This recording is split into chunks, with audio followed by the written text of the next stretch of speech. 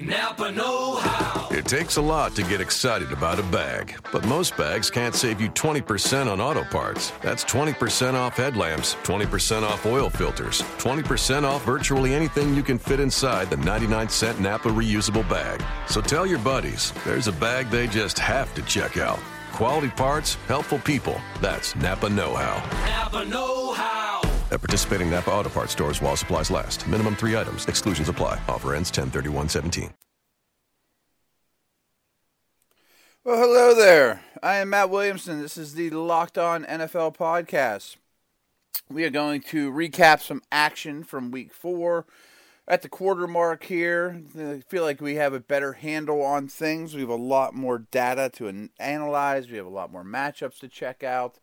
I urge you to drop me a note at Williamson NFL on Twitter. I urge you to check out the rest of the Locked On Network. Check out your favorite team.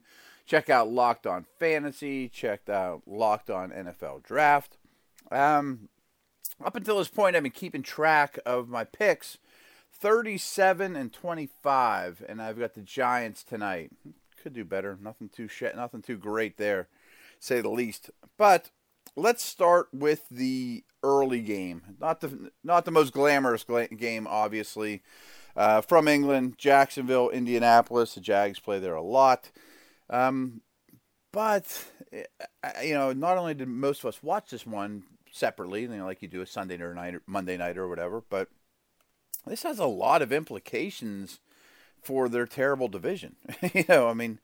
All of a sudden, and what's interesting to me is many of us looked at this division, AFC South, and thought, wow, they're getting better. There's a lot to get excited about here. Houston went out and got Osweiler and all these other offensive weapons.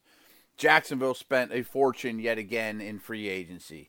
They get Dante Fowler back. Bortles is getting better. The Jags are ready to take the next step. You looked at the Colts and thought, okay, their offense should still be really good. Luck comes back from injury. The Titans, a year or two of Mariota, much like Jacksonville, spent a lot of money in free agency and have all these picks. They moved out from an early draft pick and they go back and they take Conklin. Okay, there's good things happening. This division's on the rise. Well, as it stands right now, Houston's 3-1. Everyone else is 1-3. But Houston's not that impressive. It's still their division to lose, don't get me wrong. But this was a huge win just from that perspective for Jacksonville. And it wasn't a well-played game. There was a lot of penalties. There was a lot of drop passes, especially by the Colts receivers. The Jags had 145 yards of penalties against them. And they end up winning the game. The two things that I took out from Jacksonville that I'm most excited about, and there's a big asterisk by this, is because of the opponent they played. But you can only play the people you line up against, and there is some merit to that. They actually ran the ball. And I've been you guys know this, I've been a huge TJ Yeldon fan. And he's had nowhere to go. He hasn't been that great, to say the least. The line hasn't been very good for him. Clearly his best game, this year, again, against a bad defense. But I like the way he runs a lot. Maybe that's something to build off of. Finally, they've have a running game. Finally, the offensive line was not a liability. Again, they're playing the Colts. I get that. So that was something. And the other thing that's been a major problem for them is rushing the passer. Well, they got after Luck pretty good in this game. And again, I know the Indy offensive line's terrible. There was rookies starting all over the place, including their 7th-round pick at guard, Blythe. He really had a bad game. He doesn't belong out there. 7th-round rookie. Hey, you go block Malik Jackson most of the day. That predictably did not go very well, and Luck was under strain and stress and pressure a high percentage of this game. But, those were two things that, from a Jacksonville perspective, were really lacking before. So let's at least say, okay, that's a positive step in the right direction in two areas that they needed a lot of help. Man, and I was listening to the Around the League podcast NFL Network does, and they do a great job. And I just heard this stat. I'm going to steal it from them, actually. with 3 minutes remaining in the third quarter. Okay, there's 18 minutes of football left at that point. The Colts had 88 total yards at that point. And they're not playing against the 85 Bears. They had 88 total yards and 73 penalty yards. That's unbelievable. Luck had 20 dropbacks at that point for 10 yards of passing yards at that point. That's crazy, and Frank Gore looked good in the beginning. I think Gore's not the problem, but they do their best work, and without a doubt, whenever they're put it all in Luck's hands and put him in the shotgun and go no huddle and spread the field, and it'd be nice to have Moncrief, obviously, but man, I don't know what the answer is in Indianapolis, and I think things probably get worse before they get better. I just see a lot of dysfunction on both sides of the ball. I don't see instant fixes here. They just ask too much from Luck, and there's not enough around him. Another guy stood out in a negative way for them was Antonio Cromartie. He had a terrible game. I wonder if his days are over in this league. Mix in some terrible clock management by the Jags at the end. Did you see the play where they run the short crosser to Marquise Lee and basically just throw it to him and he runs right out of bounds with nowhere else to go on the short side of the field for a 1-yard gain, kills the clock? What on earth was that? Why? The best possible scenario is you hit him in stride. He has to basically stop his feet, get his shoulders square to the line of scrimmage, and get upfield with very little room to do so. It's just mind-boggling. Just run the ball. Oh, man. But I guess that's pretty much my whole take on that game is the Jags are still alive. Gus Bradley still has a job despite some of those clock management nonsense, and we'll see. I'm open to the idea that Jacksonville, with all this wealth of talent that's playing together,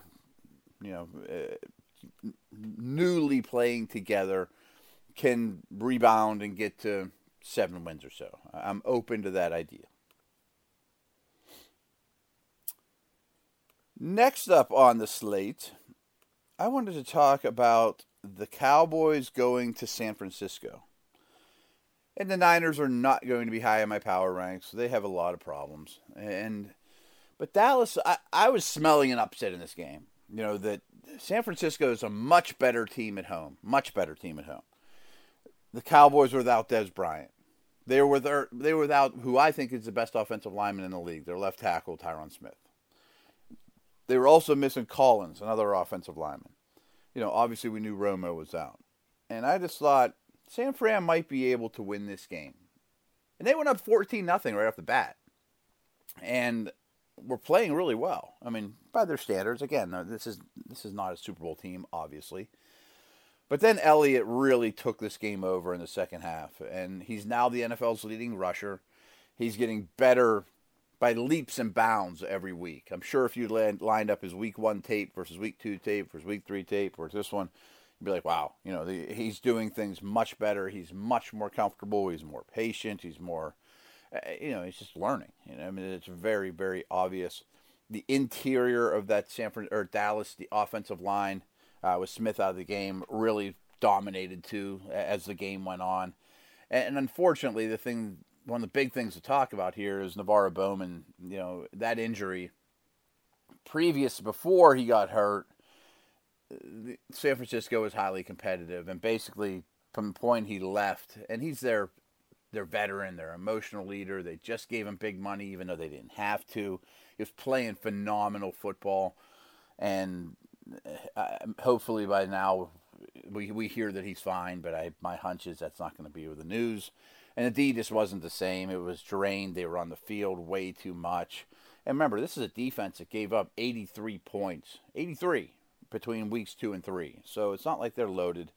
But then you lose your guy. You lose Bowman, and then it was trouble. So, and not to mention, San Francisco had the ball for under 10 minutes in the second half. Their time of possession, their offensive line was terrible. Gabbert was terrible once again.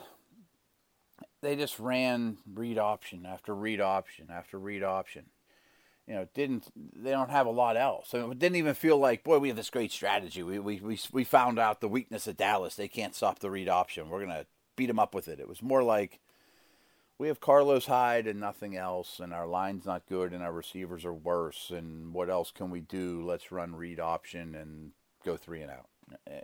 It seems like that it's almost gonna be unfair to analyze Chip Kelly's first year because they just don't have the players.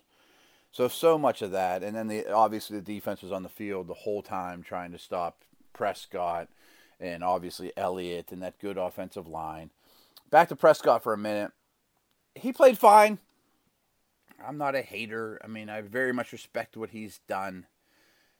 They're much better with Romo. I have no doubt in my mind about that. I mean, Prescott never threw a ball over 20 yards from what I understand. Never even attempted it. And that's fine. That's good coaching. You won. I mean, I looked at this like a Cowboys business trip. I'll say this a lot. You go into a potentially upset-rich environment against a lesser team, and it's not necessarily pretty, and you don't have your best guys, and you're on the road, and you come out of there with a win. That's what good teams do. And Prescott had a lot to do with that. There's no reason to throw the ball 50 yards downfield over and over if what you're doing works, and that's good coaching. But I also don't know that he's equipped to do that yet either. If this game, they were down 14-0, and if he would have been forced to be in 3rd and 8 over and over and drive the ball down the field and make deep throws, and not that he's a bad passer, it's just a different level of quarterbacking. I just don't know that he's ready to do that yet. So there's a lot of short stuff to Beasley and those guys. And a lot of those other weapons stepped up, I thought, with Dez out. So that's encouraging. That was a big concern of mine this offseason was, what if Dez goes down? Who else can catch a pass in this offense? Well, they got some, Terrence Williams played okay, and, they weren't bad in that regard. I'm going to buzz over my other notes here. All that read option. Oh, man, that makes me bonkers. I think that's about it, but I do think once Romo comes back, a good, efficient offense becomes an excellent offense. And who knows how long he'll last, but he's a better quarterback than Dak Prescott, guys. Again, that doesn't take anything away from what Prescott's doing. Highly poised. He looks great. 2 guys I really do like from San Francisco, though, are their last 2 first-round picks out of Oregon. They're similar players and body types, and they're 6'6", 6'7", long arms, J.J. Watt-style body types, true 3-4 defensive ends, but nowadays that's not what you do. You move them all over the place. Armstead's had a very good year. I thought Buckner was the better prospect of the 2 coming out of Oregon, and I thought he outplayed Armstead in this game. But I think they should be very, very happy with both players, and those kind of guys don't grow on trees. I mean, difference-making defensive linemen that are highly versatile. So that's something to get excited about. But, man, times are tough. Times are tough for the Niners in terms of talent. We opened with, some talk of the AFC South and how that actually is a big divisional game. But the biggest divisional game of the weekend was in the NFC South. Did I say the AFC South first? You know what I mean. We're talking Jacksonville, Indianapolis first. And now we are talking, man, the NFC South, where I picked the Panthers in this game. The Panthers are now 1-3. They've lost to the Vikings. They've lost to the Broncos. They've lost to a very good Atlanta team now. And Atlanta's 3-1. The rest of the division's 1-3. So not only do they have a 2-game lead, but they really have like a 2.5-game lead over the Panthers with this win. So I know Football Outsiders does a lot of great work for playoff percentages and, the degree of how important each game is. And this game was highly, highly important for playoffs already. I mean, week 4, to go to 3-1, have a 2-game lead over the rest of the division, and to have a game in hand basically over the Panthers is gigantic. Julio goes for 300. Ryan goes for 500. I know a lot of people are talking about Matt Ryan as the quarter-point MVP. I think that's legit. I'm not sure who else jumps off the page there. I think he's right in the running without question. The Falcons' offense was as good as ever, and I thought that they would come back to reality after this one in this game a little bit after 3 very mediocre opponents in their first 3 games, and their offense was lighting it up, but it didn't matter. And Falcons fans, I'm a buyer. Don't get me wrong. I love your offensive line. A lot of other weapons stood up besides Julio. Ryan spread the ball around well. Didn't have to run it a lot, but did so effectively. I mean, Julio's a monster, obviously. I still have massive concerns about the defense, and the score of this game doesn't really even show it. You know, their defense played better than, and Atlanta played better than the score even indicates. This game was never even really competitive. I mean, they took it out. I mean, they crushed the Panthers in this game. But I just wrote an article, about what's wrong in Carolina, and there's a lot wrong in Carolina. You know, if you start with the big guys, the tackles remain a problem as they were last year. You and I have talked about this a ton. I don't think the running game's close to the same when Stewart's out. The receivers aren't stepping up. You know, Benjamin and Funchess aren't getting separation. Benjamin started the season strong, but he hasn't been able to get away from good coverage at all. Cam Newton, contrary to popular belief, is not Superman. He's taken a beating especially against Denver, and especially against the Vikings. I can't believe that his body's close to 100%. He's never been the most mechanically sound guy to begin with. He's kind of an upper body thrower, doesn't use his feet and the bottom half of his body as well as he should. So passes sail, and then we're seeing that more this year than last year.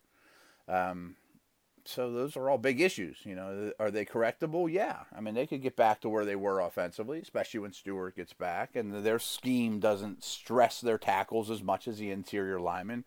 That's by design. And more so really than any team in the league, they know what they want. You know, we're investing in linebackers, we're investing in defensive tackles, we're investing in big receivers, we're going to cut corners at tackle and in the secondary. But it's costing them. You know, you got Ben Wickery chasing around Julio Jones all day, and you saw what happened. You know, their secondary is bad. Could it get better? Yeah, it's very, very young. I mean, it's loaded. I mean, there's a second-year guy and 2 draft picks back there playing significant snaps, so you would think they only have anywhere to go but up. But, you know, they got to win now. I mean, they had the cap room to keep Josh Norman for another year and then send him on his way. I mean, think they could have used him yesterday? I love this front office. I didn't understand that move then. I don't understand it now. I still love their defensive tackles, and their linebackers are awesome.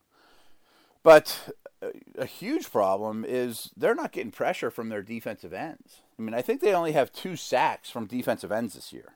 And that's not good enough in this system. They don't want to blitz a lot. You know, they don't want. They're not going to have high-end talent in the secondary. They're asking these guys to cover too long, you know, just as a rule of thumb for the whole season, and it's not going well at all. So there's big problems in Carolina. They're fixable, though, unlike some other teams. I mean, they are fixable, but is that secondary really going to step up? Are those defensive ends really going to step up? Congrats to the Falcons. I mean, that's a statement win in the division against a Super Bowl team. The Panthers have to really go back to the drawing board.